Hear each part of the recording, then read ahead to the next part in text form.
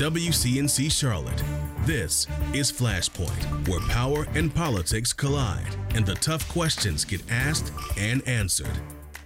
Thanks for joining us here on Flashpoint. I'm Ben Thompson. Election day now just days away.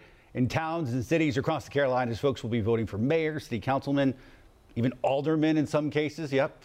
What you need to know before you hit the polls coming up a little bit later in the show. But first, this week, we got an update on what's called the Transformational Mobility Plan. Basically, the regional game plan for making transportation around this growing city somewhat tolerable. Here's a look at the rail and busing phasing that we're expected to see over the next couple of decades. Yes, I said decades. This unveiled at this past week's city council retreat, paid for perhaps, what you see here, this transit plan, at least perhaps by a 1-cent sales tax. Expansion of bus transit would come first. The Envision My Ride program would be complete by 2026. That's going to allow new routes and faster pickup times for buses, a whole reimagining of how we sort of run our bus system. But when it comes to the rails, you're going to have to wait a lot longer. The Red Line, 2033, Phase 3 of the Gold Line, 2034, Silver Line, 2035, and then 2039 for the second phase of it. Perhaps a Blue Line extension to Valentine, not until 2041. We are talking 20 years away. Joining us today, Charlotte Mayor Pro Tem Julie Eisel. She chairs the Transportation and Planning Committee. Mayor Pro Tem, thanks for joining us. Thanks, Ben. Glad to be here. Okay, it strikes me that when it comes to this issue of transportation here in Charlotte and the greater region, I honestly think if you could snap your fingers and have all these things in place in the next year, almost everybody would be on board, even if they are expensive. The problem I think that you all know and you're running into is that this is decades in the making and decades planning in advance. And if we've seen anything in the last year and a half, it's that a lot can change. A lot can change in a city like Charlotte, in the way we commute, in the way we work. How are you guys approaching this, knowing that this is a bit of a moving target with all of these various projects? So I think it's, we're approaching it pretty methodically. Tuesday was really at the retreat, the opportunity for the council to hear from the Charlotte Regional Business Alliance and to hear from the Central Carolina Council of Government on their approach, what they've been doing with the Connect Beyond committee and the work that Connect Beyond has done with, I think it's 11 different counties. And so it's very organic and very methodical. The most important thing is to get everything out on the table, first and foremost, as to what the impacted towns and counties really want out of transit and transportation. Transit being the things that move, buses, rail, transportation being the hardscape, if you will, bridges, roads, sidewalks, bus stops. So what kind of buy-in, if any, have you gotten so far when it comes to some of those regional partners, other towns, other cities, that sort of thing? And then, of course, y'all have to get sign off from the General Assembly in Raleigh to put something like this, when it comes to any sort of sales tax or anything like that, on a ballot. Yeah, right. I don't think we're asking for buy-in right now. I think we're trying to give people as much information as possible as to what the Transformational Mobility Network is, and it's a funding mechanism, what it is, what it could fund, and then listen to see what stakeholders want out of this program as well, if they're going to be a part of it. So that's step one. And then step two, the buy-in really does come when we know where everybody stands, if their needs are being met, and then we go together to the General Assembly. But we know that we can't do this just as Charlotte. It's got to be a regional effort. And talk to us about what this sales tax would look like. If the General Assembly signs off on this, what would it look like? Well, what we're asking for is a 1% sales tax, and that would pay in the short term, in the most immediate term, which would be 2023, because if it gets approved next year on the ballot, you wouldn't start collecting it till 2023. And in the short term, that would pay for enhancing and expanding our bus system. We have Envision My Ride, which is a reworking of the whole bus network that began in 2018 to really focus on our high frequency routes and get rid of that sort of hub and spoke approach to buses, so that we have sort of mini transit centers where people can connect and they don't have to come through uptown. So I'm a big proponent of let's get that out in front and tell people what we're going to do with the bus system. With the light rail, the Silver Line or the Red Line, there's a lot of work to be done still. And so there's time for that, right? Because there's a whole federal funding process that has to happen. And that's going to be years in the making. And go ahead. I'm sorry. The other piece of that is greenways and sidewalks. That's a big piece of it too. That falls into the transportation category. And the way the proceeds would be split would be 80% transit, 20% transportation. And right now, the proposal is that if we can't get approval for the Red Line from Norfolk Southern, we could tweak that transportation number, because it's really, the towns are really interested in transportation. How do they connect sidewalks? How do they get covered lit bus stops? Everything that feeds, that is necessary, greenways, safe greenways, everything that's necessary to feed into the overall transit system. Of the rail lines, which one do you think is the most important? Well, the most probable is the Silver Line, because we're already at the 15% engineering phase. That was council approved, I think, 2 years ago, $50 million that gets us through 15% of the design phase, sorry. And that had to be, that's really critical, because if we're going to be in line for federal funding through the Biden administration's package, which we're hoping happens, then we're in pretty good position, because we've gotten that far and we've hit that milestone already. And that's what the federal funding really takes into account when they decide who's going to get assistance on that. Let me talk about the Gold Line, because I know we reported this past week here on WCNC Charlotte that the daily passenger number is about 1,200 passengers, and it's substantially less, like a third less of what the initial projections were. Granted, I realize we're in the pandemic and things like this, but this Gold Line's now free right now. People don't have to pay for it. And I think that sort of goes back to my first question of this is a moving target, and things and dynamics are changing. Does it concern you at all that more people aren't riding the Gold Line that's now been sort of accepting passengers in the last couple of months? Well, yeah. I mean, we'd love people to ride the Gold Line, but it has to get them where they want to go. And it's sort of like our bus system. It's sort of a chicken and the egg until it's connected into a holistic system, including buses. Then, the Gold Line's a fixed line. Light rail is a fixed line. You can't move it because the population shifts north, south, east, or west. It's fixed. And you've got to have a feeder system that feeds into that, like a bus line. So until we can build all of that out, we've really got to be a little bit patient on that, COVID aside, but we've got to be patient about that. People say, well, people don't ride the bus unless you have to, which is absolutely true. But until we invest in that bus system and make it so that people want to ride the bus because they're in a bus rapid transit lane and they're zooming past everybody stuck in traffic, then, we can't expect that we're going to see increases in ridership. It has to provide a benefit to people. This past week, you all sort of figured out, hammered out how you're going to spend that $60 million from the feds as part of the American Rescue Plan. $17 million is going to go to housing efforts, $16 million to workforce development and employment services, another $27 million to all sorts of different things, public safety, arts, culture, food insecurity. I mean, I know the Biden administration on a federal level had said some of this stuff was going to be transformative. You feel pretty good about how this is being allocated?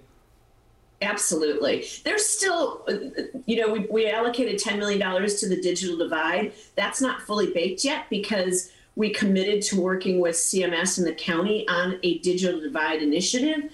And we don't know what that is, but we wanted to give approval to staff to set that money aside so that they could continue to work with CMS and the county on what that really means. Does it mean laptops? Does it mean internet infrastructure? Does it mean tutor? We don't know right now exactly what that's going to look like. But some things like we approved $2 million for the YMCA for their youth programming in the afternoons. They've been doing that. They do a really great job at it, and they're stood up and ready to go with that program. So some of the programs were ready to go. Some of them need to be fleshed out a little bit more. All right, Charlotte Mayor Pro Tem Julie Eiselt. Mayor Pro Tem, thank you as always. We appreciate it. Thanks, Ben. All right, take care. More Flashpoint after this. Welcome back to Flashpoint. Lawmakers in Raleigh currently drawing new congressional and legislative district maps. Politically, North Carolina is a swing state with neither major party having a large advantage, but new congressional district maps proposed by Republican lawmakers would give the GOP an 11-3 advantage in U.S. House seats. Princeton University has developed an online tool to help voters see whether state lawmakers are drawing fair maps. According to their tool, the maps North Carolina lawmakers have drawn so far in recent weeks have gotten plenty of Fs. Joining us now on Flashpoint, former Union County GOP Chair Dan Barry. Mr. Barry, nice to have you on. Thanks, Ben. It's good to be with you.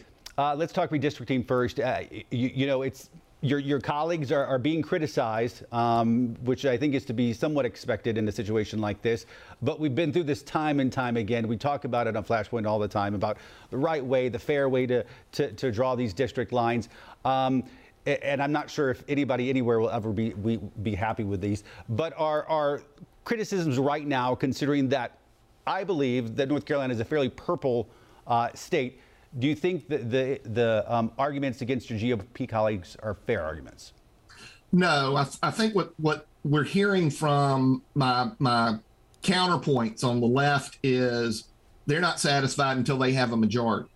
And what we have in North Carolina is a legislative process, which makes it a political process by law.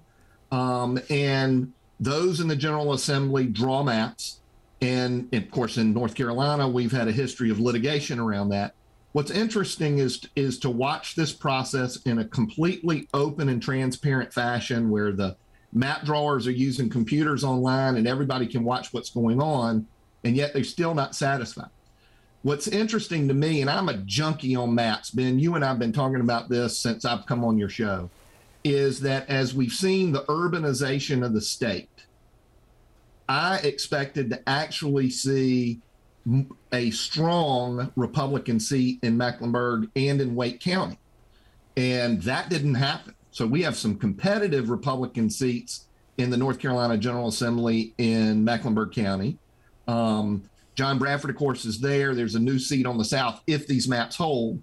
And it's going to be interesting to see what that happens. I was hopeful for good governance that Mecklenburg County would, and the Democrats in Mecklenburg County would work with the General Assembly to get another Republican member because they need a seat at the table and a voice. Yeah, and you make a good point that, like the process or not, it has been more transparent than it has been in years past. You mentioned the state legislative districts and how they're being drawn. Let's talk about the U.S. House districts. We got 14 seats. What do you think is a fair distribution of how the parties break down among those 14 seats? Well, that's a tough call. And I know where you're going with this. When the North Carolina Supreme Court race was won by 400 and something votes, some would argue that we're a 50-50 state. We're really not. We're probably a 65-35 state because you got to go into each district and look at county commission races, sheriff's races. The sheriffs are the most powerful people in every county, and then begin to look at how that is spread across the state. So it's a little bit different. What's interesting to me in the two maps that I'm paying attention to is the new 13th district, which let's just call that Cleveland County and Gaston County, and the new 4th district, which is out in Cumberland and Johnson County. And what's really going on under the surface at the way the map drawers are carving this up. The other one that I'll point out is what you and I know as the 11th district, which is the mountains, Madison Cawthorn's district. One of these maps, frankly, makes that a competitive seat. That where the Democrats have a shot at picking that seat off if they really mounted a formidable campaign. But Madison's got Madison Cawthorn, Representative Cawthorn's got a stronghold on that seat. I'm going to talk about just briefly Anson County. We talked to Chuck Todd last week because NBC News is highlighting Anson County over the next year, one of a few counties that they're sort of highlighting on a national level because it's sort of it could be a bellwether. It could sort of upend what we think we know about politics. You have a strong rural African-American voter bloc there that you don't see in some other places that tends to be more religious, also tends to be lean, at least more conservative. You think that's good that we have places like Charlotte's always going to be liberal, always going to be, not conservative. Then there's going to be places that always, I think, places like Anson that keeps us on our toes and makes us not quite sure what's going to happen. Well, what's interesting, Ben, you asked that question and talk about Anson. Go one county over to Robeson County, and we flipped the county this last election. And so there's that 74 corridor going to the beach is transforming around us. What you didn't mention when we talk about Anson County is poverty. Yep. If you've ever been to Wadesboro, if you haven't, you need to do it. It is a wonderful old Southern community where the textile business packed up and left. Rampant unemployment. The largest employer in the county is a state prison, followed by the school district. It is a challenging environment. And so as folks reach out and look to begin to see or desire change in their governance to create more economic opportunity by recruiting business, we're seeing that county commission and elected officials moving from hard Ds to now they're electing unaffiliated and independents. And hopefully we'll see some Republicans get elected there. There's a lot happening. I'm watching it as it bleeds into Union County. So you and I have had a number of conversations about Mecklenburg bleeding over into the northwestern corner of Union County, Indian Trail and Weddington. We're also seeing a pushback coming in from Anson County. I'm watching the municipal races from Monroe to Gastonia, from Waxhaw to Huntersville. There's kind of four issues that keep popping up that the voters are talking about all the time. Public safety. They're tired of the rampant violence, murder, and drug problems and challenges that we have, followed very closely by transportation. And you and I have had a conversation. Joel Ford was on the show with us when we did it. We need a serious conversation with the General Assembly in the urban core and the feeder areas about how to get employees to employers or labor to manufacturing, however we want to define that, in an efficient way. And when it takes you an hour and a half to get from Wadesboro to Charlotte to go to work, those folks can't get there. And gas prices $100 a tank full. We got to figure that out, and we need to figure it out in a hurry. All right. Dan Barry, joining us from Union County as always. Mr. Barry, thank you as always. We appreciate it. Ben, thank you. All right, take care, my friend. More Flashpoint after this. Welcome back to Flashpoint. On Tuesday, a lot of you will be headed to the polls. We mentioned Charlotte's elections have been delayed because of redistricting, but there are elections in Davidson, Matthews, Huntersville, far beyond that, from Kaiser down to Clover. WCNC Charlotte's Megan Bragg is verifying what you need to know before you cast your vote. Before you head to the polls on Tuesday, we wanted to remind you of some of the do's and don'ts at your polling place. Our sources for this is Mecklenburg County Board of Elections, Michael Dickerson, and North Carolina State Board of Elections. The first question, do you need an ID in order to vote? Right now, you don't need an ID in order to vote. In 2019, a federal district court judge blocked the decision by the General Assembly to require an ID to vote. Until the court lifts that injunction, you do not need an ID. The next question, can you wear a T-shirt suggesting to vote for your party? According to the Mecklenburg County Board of Elections, Michael Dickerson, you can. I can wear a T-shirt, I can wear a button, I can wear a sticker. Well, I can't, but voters can that say vote for Joe Blow or Joe Smith or whatever. And that's perfectly fine. If they're in the precinct or if they're in the voting location and they're screaming out, I want everybody to vote for Joe Smith. No, that's not fine. Another question, can you take a picture of yourself while voting? No. According to North Carolina State Board of Elections, it is illegal in North Carolina to take a ballot selfie. Early voting ends on Saturday. The polls will be open on Tuesday starting at 6:30 in the morning. With your Verify, I'm Megan Bragg. All good information. More Flashpoint after this. Welcome back to Flashpoint. Before we leave you, I want to share this post from Facebook. Facebook's algorithm gave an angry reaction 5 times the weight of a traditional like. This information coming from the folks over at NBC News. This means in some cases, this would make Facebook a literal outrage machine. So course, enjoy social media and all their platforms, but also be wary of what they can do and how they can use your information. And folks, come interact with me, whether it's Facebook, Instagram, Twitter, you name it. If there's something you want us to cover on Flashpoint, let us know. And as always, listen and subscribe to our podcast. You can find it wherever you get yours. And we'll see you back here next weekend.